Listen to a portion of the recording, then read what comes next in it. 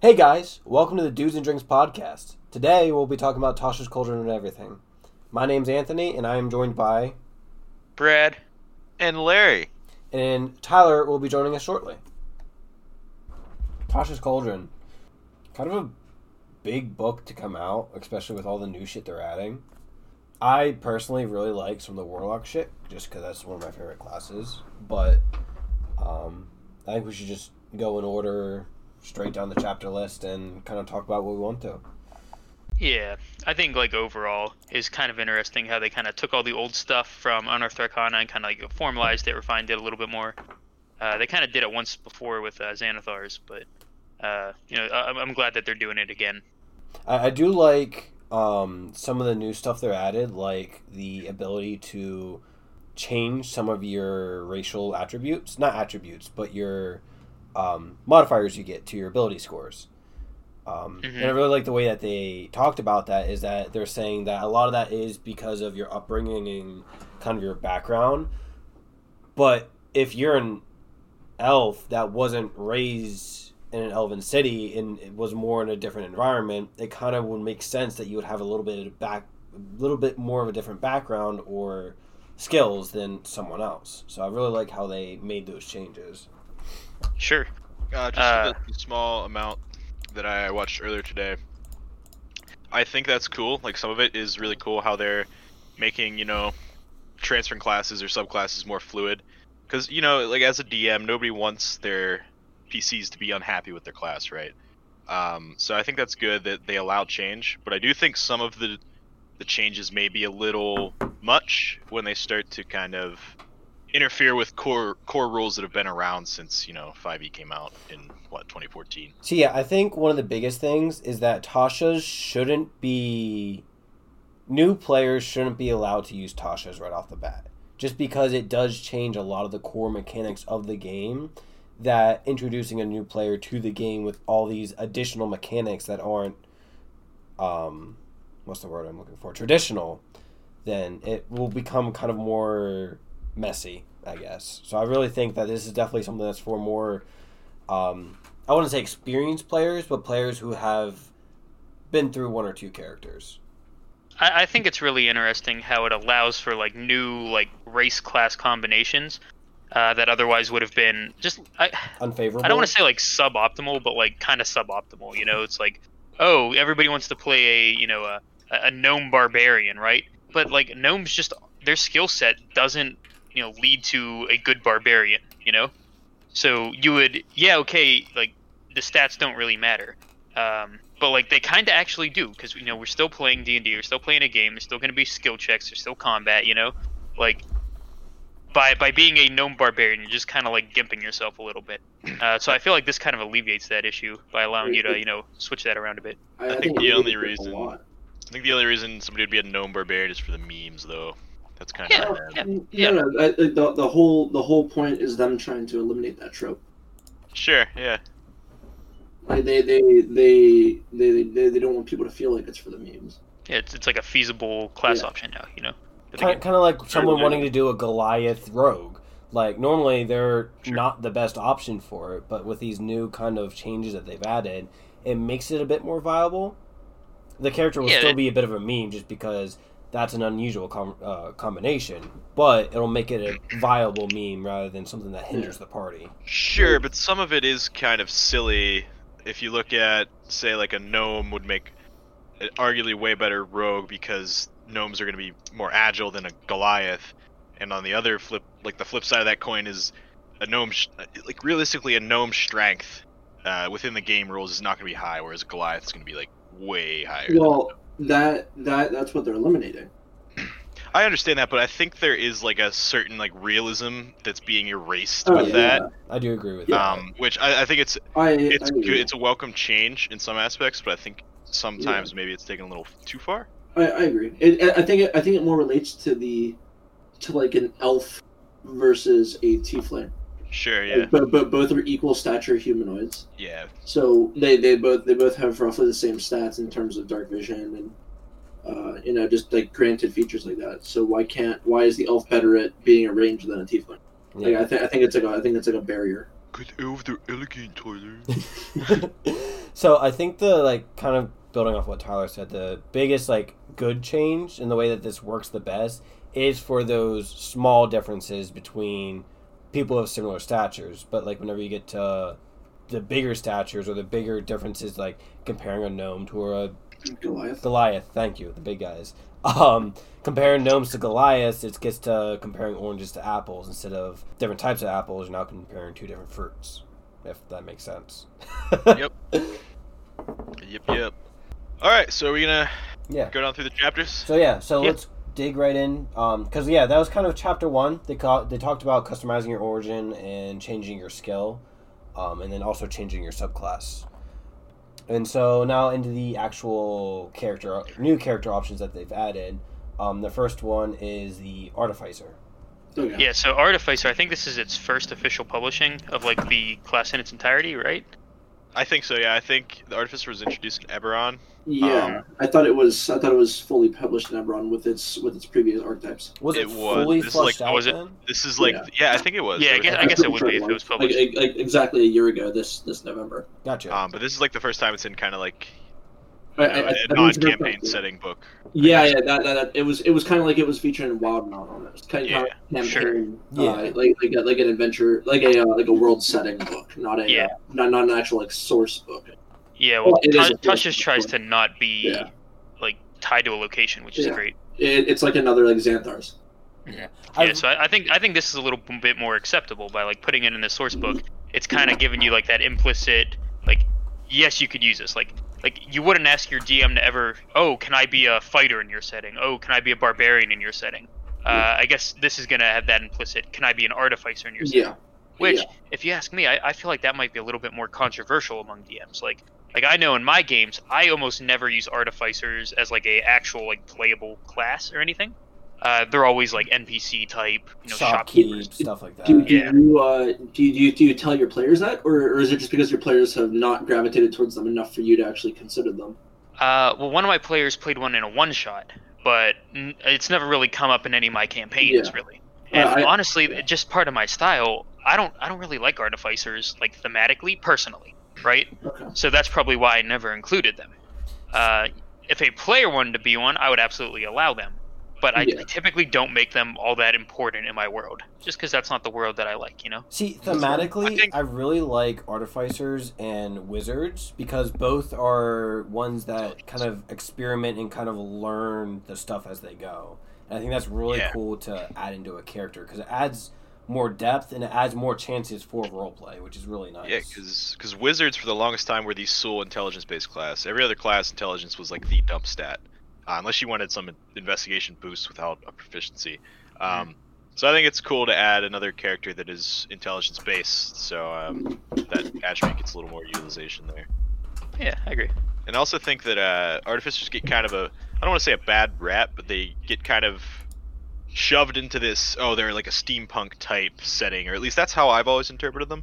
But like reading more about them, it's more like wrapped into the core magic of like the 5e or 5e itself, as opposed to like they're not really steampunky. All their stuff is from like magical research, as a wizard would do. Yeah, like for example, the character I had Anthony print out recently was a artificer, tiefling, and he's going to be a primary. He's going to be one of my next characters. He's going to be a primary subarc of or archetype of alchemist. And it's not going to be like a sitting in your basement with like 100 flasks around alchemist. It's more going to be like he just kind of studied like arcane ways the same way a wizard would, and stumbled upon alchemy as like a useful device almost. I also think artificers aren't really looked upon as like a viable class because they were released in Eberron and not in an actual like manual book. They were released in a setting book, like setting source book, and not a manual source book. So it feels like some people think that they are bound to that setting and don't look at them as like respected like classes in every setting, like for say like every class in the player handbook. I feel like a lot of people also, in my experience at least, I know quite a few people look down on artificers because they don't see them as very viable characters in combat, but I don't think that's the case, because they are able to both augment themselves and their party members, I think would be vital in combat. But like I said, they also present something more, which is more chances for roleplay, more chances for stuff like that. Which D&D isn't just about combat. You need that roleplay in there for it to thrive. I mean, role-playing game, yeah. Yeah. Yeah, and dude, like if there's a little gnome dude that wants to make me an Eldritch Cannon, I'm not gonna say no. Exactly. Like, yeah. Like, for example, like the Alchemist is actually an extremely useful class, and he might fall off late, in the sense of like powerful potions. But I mean, at level 4, I can make like a 2d4, 2d6 health potion, Which plus is 5. huge. My intelligence is 20. So that's massive. I mean, we're running around with 20 hit points, so I can potentially heal like 13, 16 of it with a potion that I can make every morning, or I could fill like flasks with all of my spell slots. So I could walk around with like 20 potions at a time as long as I have enough flasks. Like you can give creatures the ability to fly, the ability to transform their appearance. So you can literally just give people disguised self potions. I also think it's it's a lot harder to tie into backstories.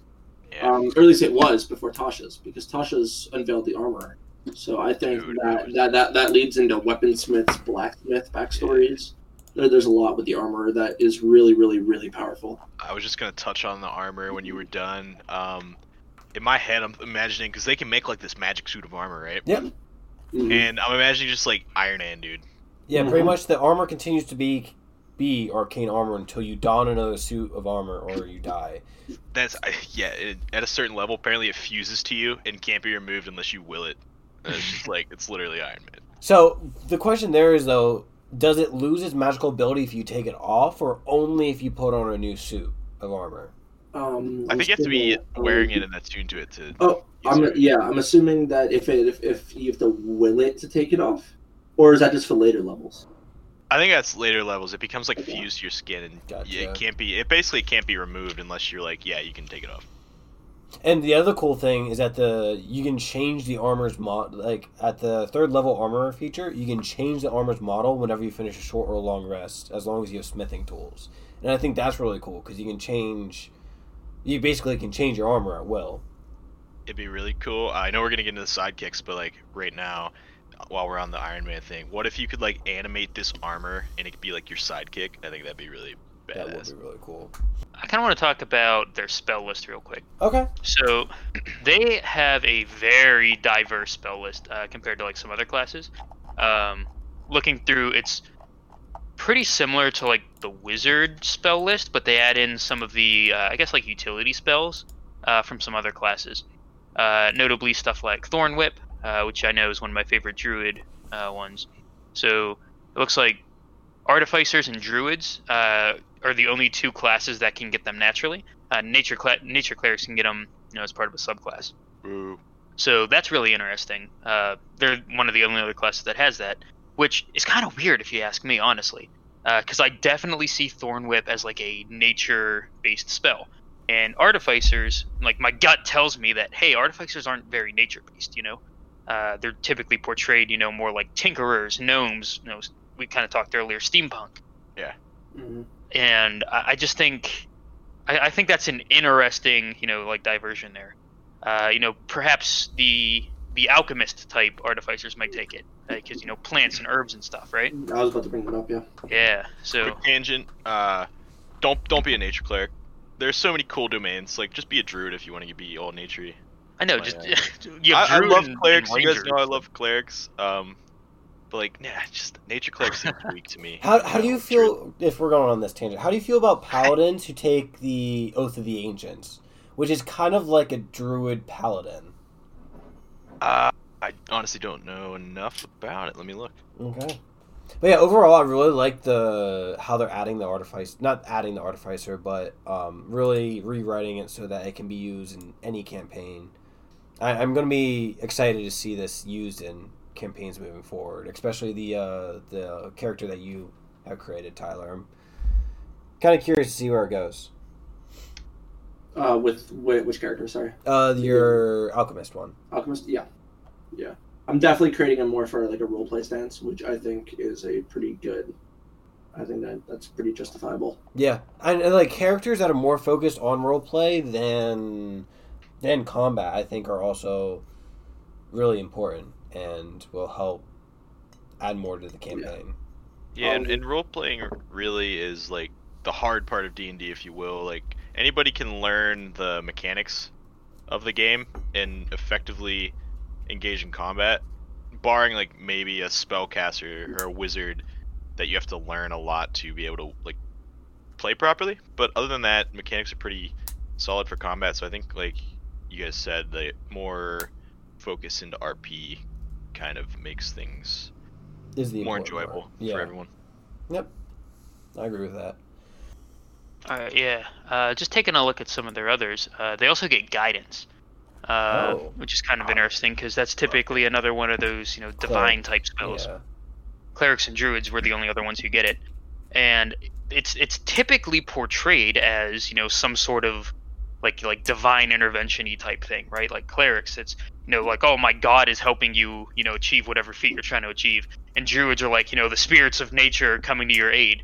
But like, what is an artificer doing with guidance? Like, how are they potentially like magically imbuing you with some sort of capability? Well, I'm curious to what your guys' interpretations might be. I don't know. That seems out of place to me. I didn't even know druids had guidance. Honestly, I thought it was a cleric thing. Wait, where do It's under the cantrips for the. Oh, got it. Yeah. So yeah, that is interesting. Like even a bard you could spin would be better at guidance. It'd be similar to bardic inspiration, where Yeah. they use their charisma to like inspire you or guide you. I don't know. It seems out of place for an artificer. Well, but let's say bardic inspiration didn't exist, then we would be having the same conversation about like why it wouldn't fit with a bard. Well, I don't know, because like bards are pretty charisma based though, so you can make the argument that that's how they guide you. I'm just curious what you guys think would be the artificer's way of guiding. I think maybe that they added guidance kind of in as a way for to kind of take the place of like say bardic inspiration instead of adding a new spell for the artificer class. But I can see definitely how if the artificer is an intelligence based class, that maybe their guidance is in the form of something they know. But like you said, like a thematically way, I don't really see how it fits in. Can wizards get guidance? They cannot. No, they cannot. Really? No. That makes even less sense. It's a cleric, So- druid, and artificer spell. Yeah, so some of the subclasses that can get it, though, are the Divine Soul Sorcerer and Nature Clerics, which, I mean, Nature Clerics, once again, are just clerics, they get it automatically, but Divine Soul Sorcerers also have that, like, God-type, holy, celestial-type, thematic to them as well. So it's basically no different than a cleric, which doesn't help the Artificer's case at all. The only other way I can see it spun is, like, so... The cleric and the druids are very religious focused with their guidance, where then the artificer will be more of a man of science type of thing. Yeah, but it's still like a magic spell, though, right? It still Yeah. has some sort of like supernatural property that aids you. Like, if it was a purely physical type of assistance, that would just be a help action, Yeah, or like they give you a potion that gives you guidance and whatever. That would make Yeah, more sense. Whereas them casting a cantrip is a little different. Yeah, it's clearly magical. Something is happening that otherwise couldn't be done. Because like, what if? I think it depends on how the player actually like embeds this ability in their own cleric or in their own artificer. Sure. Because, for example, like if I create an armorer artificer, right? I might be one of the frontline people, so I may be more charismatic, like as like more of a leader type than a I'm not saying like spellcasters aren't leader types, but I'm more of a like the enemies over there charge leader type, So I mean that could be a good like guidance kind of spin where you could be more of just a charismatic leader in general, which can apply to pretty much any class. Yeah. Here's my thoughts on it. Right. If we're talking about that battle armor artificer, right? What if you have a your fighter or whatever is trying to help lift a big rock off of maybe like an injured woman or something. She got hit by a falling rock, and your fighter's trying to lift that rock up, right? Mm-hmm. What if the artificer comes over and is like, here's some help, and he kind of like casts guidance on you, and as part of that, it almost kind of like mechanically enhances like your arms or your legs or something to give you just that little bit of extra capability. And of course, like that armor isn't actually real. It's that's where the magic comes in. It's almost like a conjuration in a sense. Yeah. And that's kind of how I would see it. And you might be able to apply that to other skills. So that works really easy for physical skills. But the mental skills kind of weird. Like how do you help with like nature? See, this does make it a really difficult thing, especially from a DM standpoint, because usually it's the DM's job to narrate what's happening and how things happen and how things pan out. And with this cantrip, it's now incredibly difficult for the DM to kind of narrate what's happening because, like we've been saying, it's a very odd cantrip for an artificer. I think that... Oh, sorry, Larry, good. Just real quick, it's easy to like rag on the artificer, like how do they do it? But a cleric, literally, like the description for guidance is you reach out, touch somebody, and imbue them with your god's power, pretty much. So it's almost like it's like an unexplained spell where it works for clerics because it's just God. Yeah. But like that's why I guess it's easy to kind of jump on the artificer, like how they can do it. But there's really no explanation as to how a cleric does it, other than because God said so. Yeah. And I guarantee that clerics were giving guidance before that was written into their class description, like as like a as kind of like a flavor, where we're you reach out and touch a creature and bestow them with the power from your god. Like I guarantee that was written after guidance was already given to the cleric, which means that cleric was justified to have guidance before a flavor text was even written. So if that flavor text wasn't written, then we'd be having this discussion about clerics. Well, like we'd be having an easier discussion, claiming that it's god power, Yeah. But it's just like you just have to find equal justifications for stuff. And going off what Anthony said about the DM narration, I think it's partially on the players to narrate as well, because I wouldn't want to describe what my player's doing without them having say in it, because then I'd be pretty much controlling the character for them. So it's not always the DM's responsibility to narrate what's going on, because they don't always know what's going on, especially with player action. So I think it's up to the players. Like if I was an artificer, for example, like with what Brad said, like helping lift a giant rock, like I walk up to the fighter and touch them on their back, and a mechanical kind of conjuration appears around their joints on their arms and legs and assists them in lifting, or attempts to assist them lifting. And then the DM can take that and then describe it deeper. Yeah, it's like a pop-up prosthetic. Yeah. Gotcha. So I don't think the DM would have come up with that on his own. Because that's completely unrealistic. Because if the player doesn't like it, then that's not fair to the DM for being trapped into that, and it's not fair for the player because they don't have a say in what their characters actually do. Yeah. Yep. Yeah, and I think that's another small thing that players can do to kind of add breadth, whereas it's like a two-way street between players and DMs. DMs can only do so much. Like if you're casting a spell and it requires some somatic component, you can definitely act that out, get in the habit of acting that out, and that just kind of ups engagement across the board. Yeah, and I tried I tried doing that before, like describing what characters do and stuff like that, especially whenever I remember the one shot we did, someone cast Fireball, and so I went through the process of explaining that their character took out the mechanics for it and then cast it, and just trying to add a little bit more flavor that we don't normally have. But Tyler, you brought up a really good point that I think the initial casting of something that like that, where the player describes it and kind of gives it breath of their own life, and then from that point on, the DM can kind of take the reins and describe it moving forward, or talk with their player outside of the session, figure out kind of what some of the flavors that they want for their character, and then make sure that the DM will make sure that he then includes those flavors whenever describing events around that character. For example, my character for Larry's campaign, he's a tiefling, but all of his fiery attributes have been switched to ice. So, and that's pretty much just for flavor. So moving forward, anything that really has to do with him, any ice kind of flavored thematics kind of will fit well with him. And so having that kind of communication between DM and player, I think, is really important, especially when it comes to characters and role playing and whatnot. Sure. Yeah, and that I don't think that we talked about this a bit earlier, so we might as well talk about it again. With the role playing inside and outside of combat, like whenever I know it happens in our sessions, whenever we get into combat, we kind of flip a switch and look at our character sheet as efficiency and not as role play. It's like a machine. Where we just look at our characters as machines that execute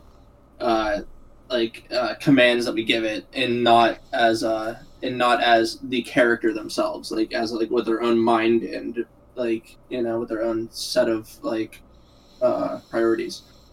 So I think this would help a lot in giving our characters actual life during combat as well. It doesn't mean you have to describe the same thing repeatedly every time you cast a cantrip, but it definitely is just a good thing to keep in mind that you can save for as your character's casting it, you can give a quick 5-second description of what your character's doing as it's casting. Yeah, and you don't even have to do that every single time. It doesn't have to be a third. Maybe the first time it can be a really elaborate, just to give everybody a good idea of what's going on, and then once everybody knows what you're describing, then after that you can just hit it, and then everybody will think back to the first time you described it. Yeah. Or even and once you've gone through the process enough, you can even stop describing the process, because by then it should be in your fellow players' minds. And then just every once in a while, you just bring it back up real quick, describing your action, just to kind of refresh the narrative. Mm-hmm. Yeah, I don't know about some characters are pretty cut and dry. Maybe your stereotypical ranger, it's you don't want to be oh, I knock my arrow, draw, and fire every time. You don't need to do that. But Grimgor, for example, has a lot of thematic spice that I can include in what he does.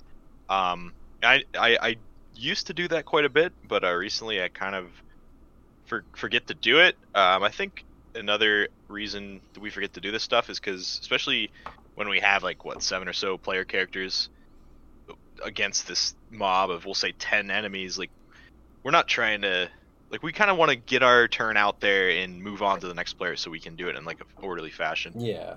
So we kind of forget that whole thematic thing, but like you guys said, even a couple seconds each action you take or each spell you cast, you kind of just give a quick description. Just breathe some life into the characters. Yeah, it's really a small time investment, and it adds engagement.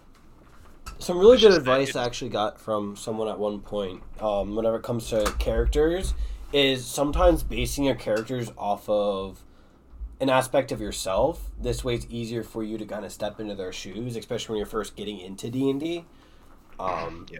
I personally haven't really been doing that much, but I should, so I might have to rework some of my characters to do that. But I do find myself as a DM also, though, bringing those kind of personalities into the characters as well. So that's also interesting in a way. Yeah, my first character was basically an exact copy of myself. Me if I was in a D&D world, I was a fighter, I was born, I was a fighter. A battle master. Just because fighters are probably the most realistic D&D class. Wizards don't exist, warlocks don't exist. Fighters though, fighters are very real, And barbarians, a little bit. Barbarians, just people with English and management. Well, I mean, even the capabilities of a fighter are very grounded in reality as compared to a barbarian. Even saying magic isn't real. Would it just anything? Yes, I'm saying magic isn't real. Yeah. Oh, damn. Guess what? Santa's not real either. Get over it. Yeah. I'm leaving. Any class that isn't a caster, I mean, it's pretty grounded. Rogues, people are pretty. Some people are sneaky. Can pick locks and shit. Yeah, I don't think so, actually. Stealth in 5e is busted. It's so Stealth in 5e That's a whole tangent we don't want to get into right now, but issue.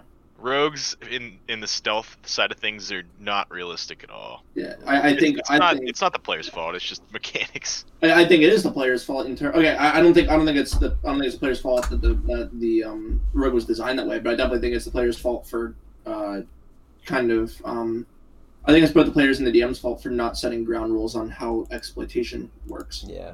In the And game. Sure. Well, I think it's more DM, honestly. Like, if it's the probably more player's DM. trying to hide in, like, DM. an open field, just be like, where are you Like, hiding? no. Like, Yeah, like, I feel like we can go a bit more into rogues once we get to that class and talk about Yeah. how broken Yeah. stealth is. Yeah, speaking of, yeah. let's continue going on through the classes. yes. There's a lot to talk about. There's a lot to talk about. So after Artificer, we have the Barbarian. Yes. The first thing I wanted to do is talk about one of the new, subclasses. Let me find it real quick. Path of Wild Magic? No, it was the Beast, right? Oh, that's right. Primal Path of the Beast, right? And if you ask me, this is basically just like a Druid light, right?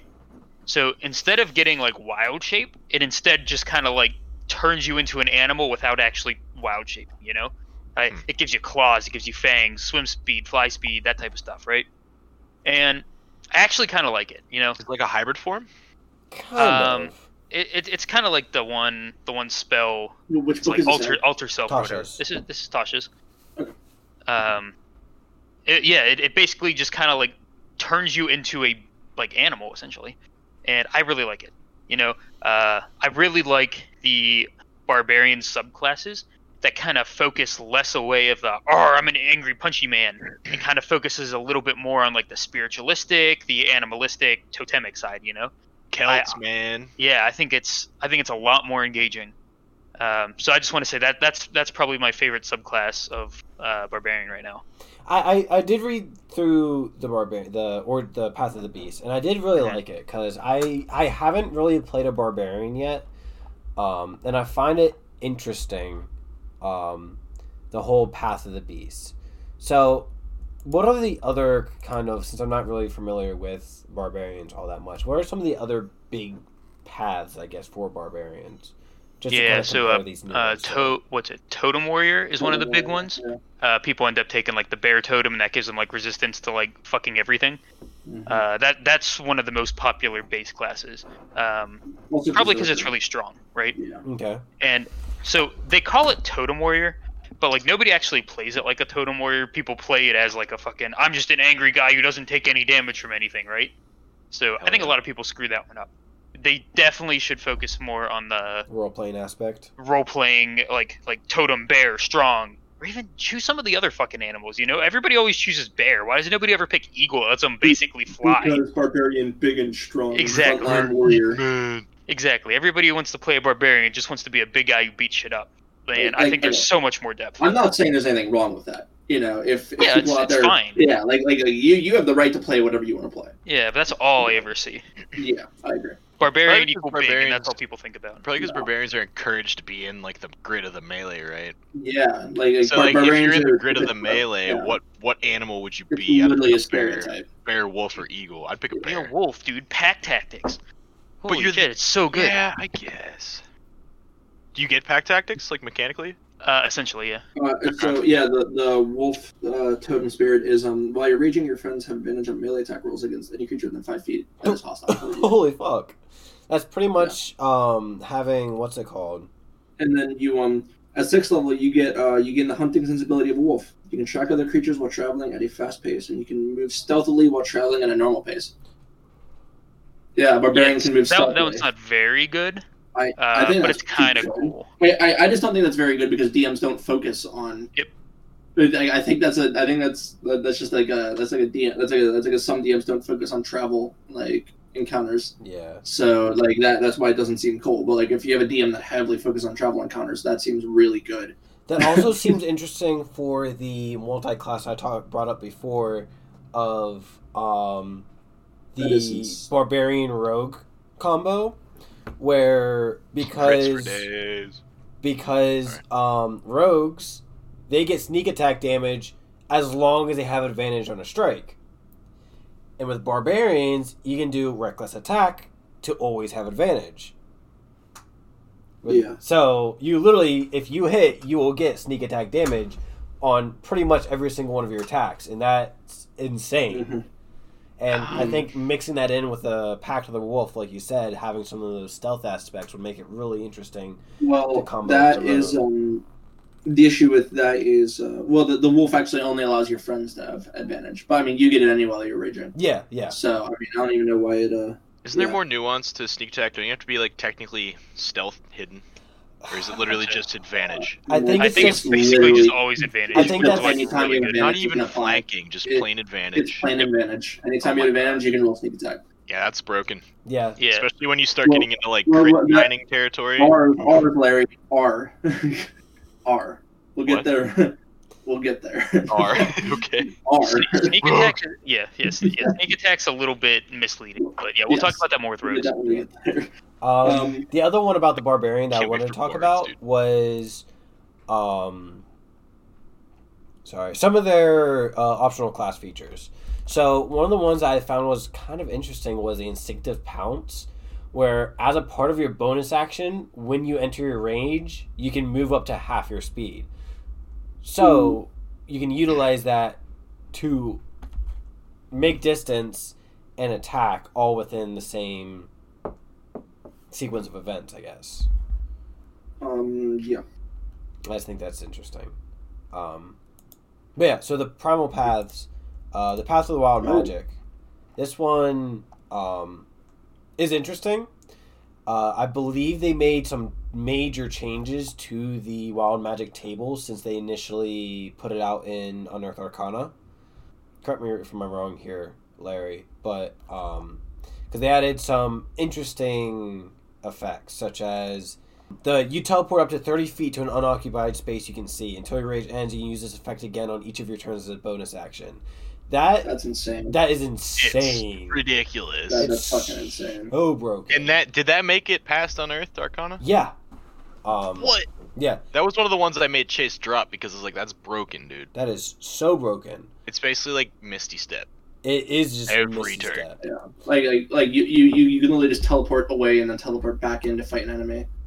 Like, and you can pretty much avoid an opportunity attack every 2 turns. Yeah. Yeah, my one rogue in the campaign had a cloak that gave him Misty Step as a bonus action every turn. But like, if you can do it without a bonus action, that makes it even worse. Well, no, this one is a bonus action. It is a bonus. Oh, action. it is a bonus action? Yeah. Still, it's super busted. Like I've seen it It's very firsthand. strong.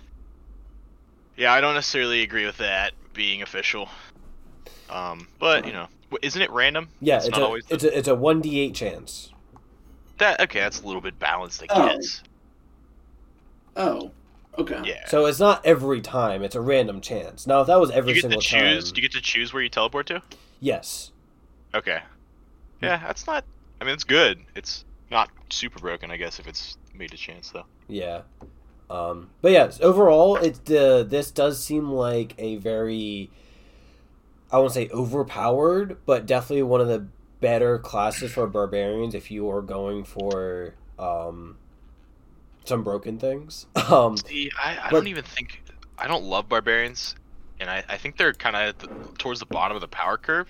Yeah, And same with this. I think it's thematically really cool. Like you have this wild magic that's constantly coursing through you, and just mad as shit, and things are just flying off left and right. But the whole chance thing kind of makes it uncontrollable. So it could be broken, Well, but it that's the could whole. also be like just it's just random. Random. That's the shit whole happens. concept of wild magic, though. Yeah, no, it's a cool concept. I love the concept. I'm just saying, I don't think it's really mechanically as broken as we originally thought. yeah. Now, one of the interesting things of this is the 6th level, Path of the Wild Magic feature for bolstering magic. It's interesting because it specifies that you need to roll a D3 for both of those. And that's Oh yes. Let me, wait, Yeah. I'm trying to picture that. I'm just gonna pull up my It's a- D3 real quick. What would that It's a D6 divided by 2. Yeah. oh, I guess that does work. Yeah, that's- that's it's like- I thought you were joking. what? No, wait. No, about the I thought D3 or- Anthony. No, I thought Anthony was. But yeah. No, I was Weird. generally It's confused. just 1, 2, 3, 4, 5, 6. shapes. Yeah. So I think that's interesting, especially what it gives you. So for the one, it's basically giving you not advantage, minor inspiration. You get a D3 when making an attack roll or ability check. Mhm. and then for the other one, it's expending spell slots. So I think both of those are really weird things for the barbarian class to have, and I think that's good because it helps augment a class. Like you guys said, for the most part, people play them as big man strong, big man smash. With this new class, is adding, not with this new subclass, is adding some more thematics and utility to the class that wasn't there before. Yeah, and I just don't love barbarians. I think you can definitely get more damage output from a fighter, or a ranger, or a rogue. You can get more damage output from like a war cleric. But why are you going for... I don't think damage output is the point though. Yeah. For barbarians? I mean, but like I'm not gonna pick a barbarian because I want to do a lot of damage. I'd rather pick a barbarian because I want to actually play a barbarian. Because of the thematics. Thematically. Yeah, thematics. Yeah. So like for example, be a better tank and a better damage dealer. Yeah. Like mechanically speaking, I guess for like people who want to min max, they don't care much. Oh yeah, min maxing. Yeah, there's better classes to pick. Yeah, like mechanically not very strong. I don't think. Yeah, but like that's why we don't play min max.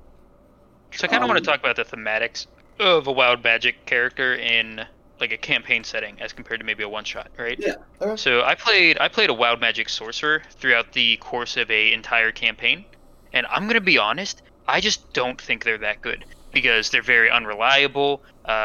They kind of lose their like goofy appeal pretty quickly, and I just don't think they're very fun in a campaign setting. They're fun for a couple sessions, but long term, I think they kind of suffer. I think if you could somehow pull off the Tom Holland Spider-Man kind of visage, you could do it. But other than that, yeah, they lose their kind of goofiness quickly. I think it might be different with a wild magic barbarian though, because what if you were what if you're cursed? You know what I mean? Or what if you're like cursed, or what if like a divine like power or entity like bestowed this onto you without your consent or knowledge. Now you spend the campaign trying to figure out how to reverse it or fight it or control it. You know? Yeah, I feel like a lot of the character development there is kind of limited sometimes. Like, there's only like so much you can really do with it in my eyes, like compared to some of the other classes, right? I agree. Yeah. Yeah. So because most of the time it's either like with the wild magic, you either did it to yourself or something bigger than you did it to you. Which is literally that right there is probably the two path. Or it's like totally random chance, but that's kind of hard to work with, you know. Yeah. Which is probably where something bigger did it to you. Exactly. Yeah. And then I would consider like maybe one of your parents is a spellcaster. Maybe you can weed that into like you got hit with the short end of the stick on some genetic issues there.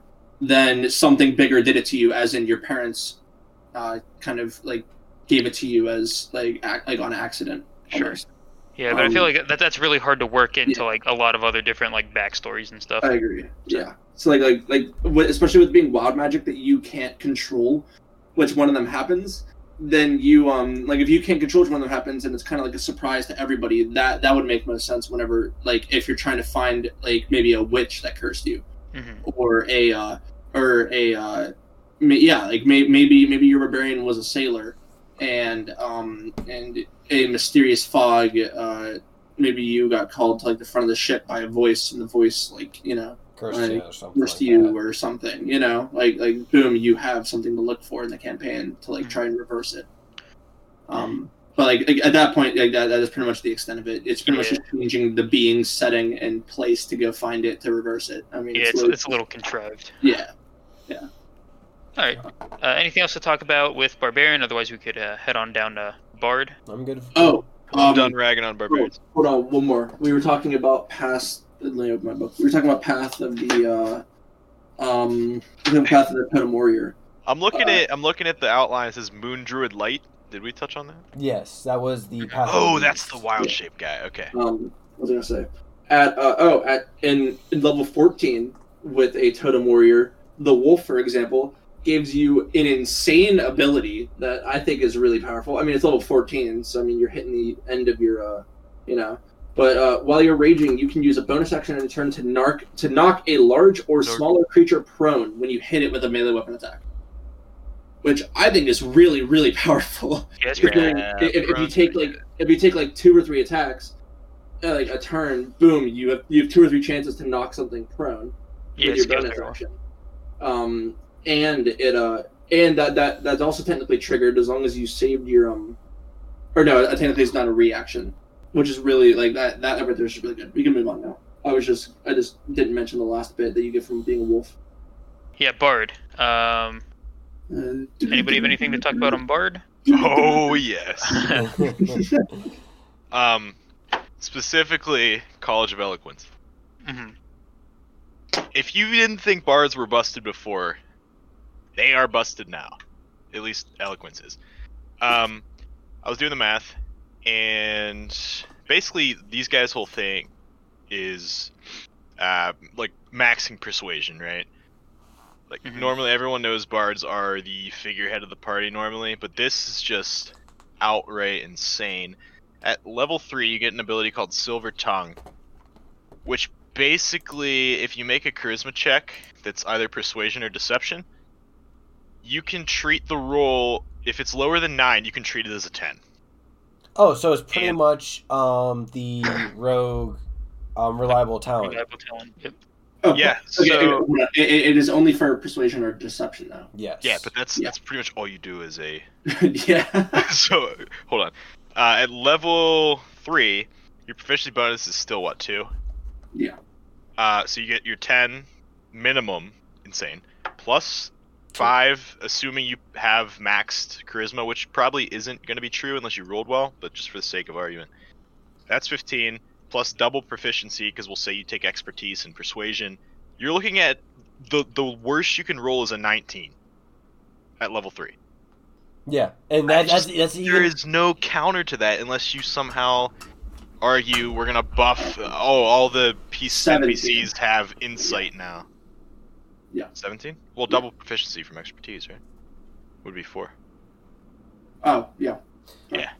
And see, that's even if you roll not 1, you still get that bonus. Yeah. Anything lower than a 9 is a 10. It's insane. I don't think that's broken. But yeah, bards. Bards are just I broken. think Bards that's and on par to rogues. beat. Like if you're not looking for skill monkey, skip lore, go eloquence, and you can literally topple kingdoms with your voice. Yeah. It's wild. Like, But I didn't look into the other new one was creation. I didn't look into that too much, but eloquence kind of stole the show for me. yeah, that is really you're pretty much guaranteed to roll 19s in both of those just from level 3 up because you can use it infinite number of Level times. 3, maybe like I could see maybe that being a level 8, level 9 thing. Yeah. Level 3. Level 3, you pretty much roll a 19 on every persuasion It's check. crazy, and most NPCs don't have particularly high No. insight, So yeah, I think that needs balancing. I think you should only be able to use it. Yeah, maybe add a cap to it. Add a level number cap. Like Or- you can only use or- it, or like the number of your proficiency bonus, or the number of your level, or like. Or you per have to use level. Bardic Inspiration. You have to expend Bardic Inspiration or something. Yeah, Yeah. that's true. That'd be good. Easy to balance. I just think it needs to be balanced. Yeah. Well, Bardic Inspiration would be that'd be pretty useless. Like using that as a balancing factor, because you can do Bardic Inspiration pretty much infinite number of times, can't you? Oh, I thought it was like no, a. Bardic no, Inspiration I lied, whenever I times lied. you your Yeah, charisma. I lied. Yeah. Yeah, I thought it was like a dice thing Yeah, similar to it's like your, Battle Master. Mm-hmm. It's your charisma modifier. All right. But yeah, I mean that was it for bards. So after Bard, we got clerics. Love me some. Larry. Love me some clerics. Class. Not impressed. Oh. No? No, I mean, order domain seems cool. I like the whole idea of like some self-righteous constable on like a holy mission to purge the world of evil through justice and yada yada yada. Like good trope there. Let me look at their spell list. Sanctuary, Aid, Warding Bond, Beacon of Hope. These are all cleric spells you can normally get. So like, I guess comparing it to a domain I particularly like is War Domain. You get some paladin spells in there as as your domain spells. So it's really good because those are spells you wouldn't normally pick up as a cleric. Same with, say, Light or Tempest domain. You get those fire and lightning spells as part of your domain spells, and those are always equipped. Those don't occupy like a known spell. So yeah, Order Domain spell list seems kind of lackluster until you get to higher levels where you get stuff like Commune and Dominate Person. Those are really good. Yeah. But I guess it's one of those kind of like slow progressing ones. Twilight thematically seems really cool. Yeah, I was just about to say that. Thematically, I really like the Twilight domain. Just because I tend to play edgy characters. I'll let you get to that in a second. Okay. Peace domain, I don't know. Is anybody a pacifist in D&D? Like, everybody's kind of a murder hobo in some way. I just For the don't most see part, yeah. Peace domain being highly played. Yeah. But Twilight seems cool. Go ahead. The Twilight does seem really cool, especially because some of the spells they get. Some of them are like, Fairy Fire clerics normally get that, right? They can, I believe. But then 3rd level they get Moonbeam, which is incredibly overpowered. And see invisibility. Wild. Then at 5th level they get the Tiny Hut spell, which is very Tiny fucking Hut. broken, especially To the dome. Tiny Yeah, Hut. to the dome, especially on like traveling and stuff like that. Like, by having a dome like that, you literally just negate any like encounters during the night for the most part. Sure, if you have someone who has to spell magic, you're a little fucked. But yeah, like a wandering pack of gnolls or goblins. Let's spell magic that hut over there. You'll be fine. Greater invisibility at 7th level, and then Circle of Power and Mislead. So I think that the Twilight domain is really interesting because it starts to become an interesting conglomeration. I don't know if I said that word right or if it's even a word, but of different classes. Like, you get some of that like roguey shit in there with the greater invisibility and mislead and shit like that, and then you get some of those wizard spells and druid spells, and I think overall it's just very interesting, and I really like it thematically how it adds a new level to the clerics, especially like I said because it has kind of a darker thematic theme to it, which I think is the first cleric domain to do that other than the death clerics. Grave clerics? Grave clerics, sorry, that's what I meant.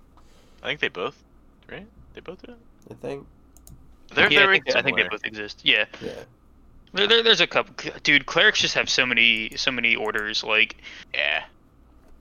They're basically It's their own crazy. class. It's pretty crazy. That's why there's like endless replayability with clerics, in my opinion. Yep. If you were done with Twilight, I actually want to go back to Order real quick. Go right ahead. So like I said, their spells aren't really. Slow is really good. I miss Slow. That's another good one.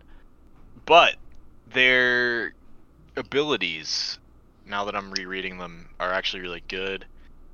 First of all, they get proficiency in heavy armor, which is always good to have. Intimidation or persuasion, your choice. So those are both good to have, like right off the bat. It would be cool if they got martial weapons, but I guess they're kind of doing just heavy armor so they don't take away from like War Domain maybe. But even Tempest Domain, I think it's martial weapons. So I think Order should get them too, but what do I know? But Voice of Authority, their first level ability,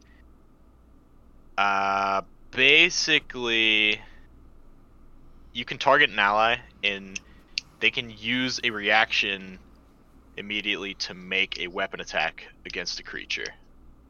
So that's like kind of a really good support thing that they have.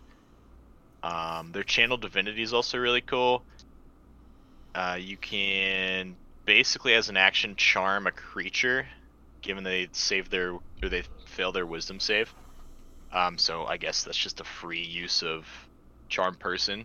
It burns through one of your divinity slots. That's another kind of useful thing, because clerics are infamous for having kind of lackluster channel divinities. The only one I can think of that is really good there's two. Tempest is good. You can like pretty much do max damage on thunder spells, and then War is good. You can add like 10 to an attack roll after you roll. So say you roll really bad, you say, I'm going to use my Channel Divinity to add 10 to the roll. That comes in handy. But this one is probably one of the better ones, I think, because free charm is always good. Their 6th level ability looks like if you cast an enchantment spell, you can change the casting time to a bonus action instead of an action. So that's useful. I don't know if it's anything crazy, but nice to have. Divine Strike, extra damage. War Cleric has that. Nothing crazy. But yeah, I think abilities are pretty solid across the board. I'd put this one on par with like a War Cleric, with probably arguably better late level spells than a War Cleric. Thanks for tuning in to the first episode of the Dudes and Drinks podcast, where we talked about Tasha's Cauldron of Everything. We talked about the first half of all the classes in this episode, and next episode we'll finish off the classes. Thanks for listening.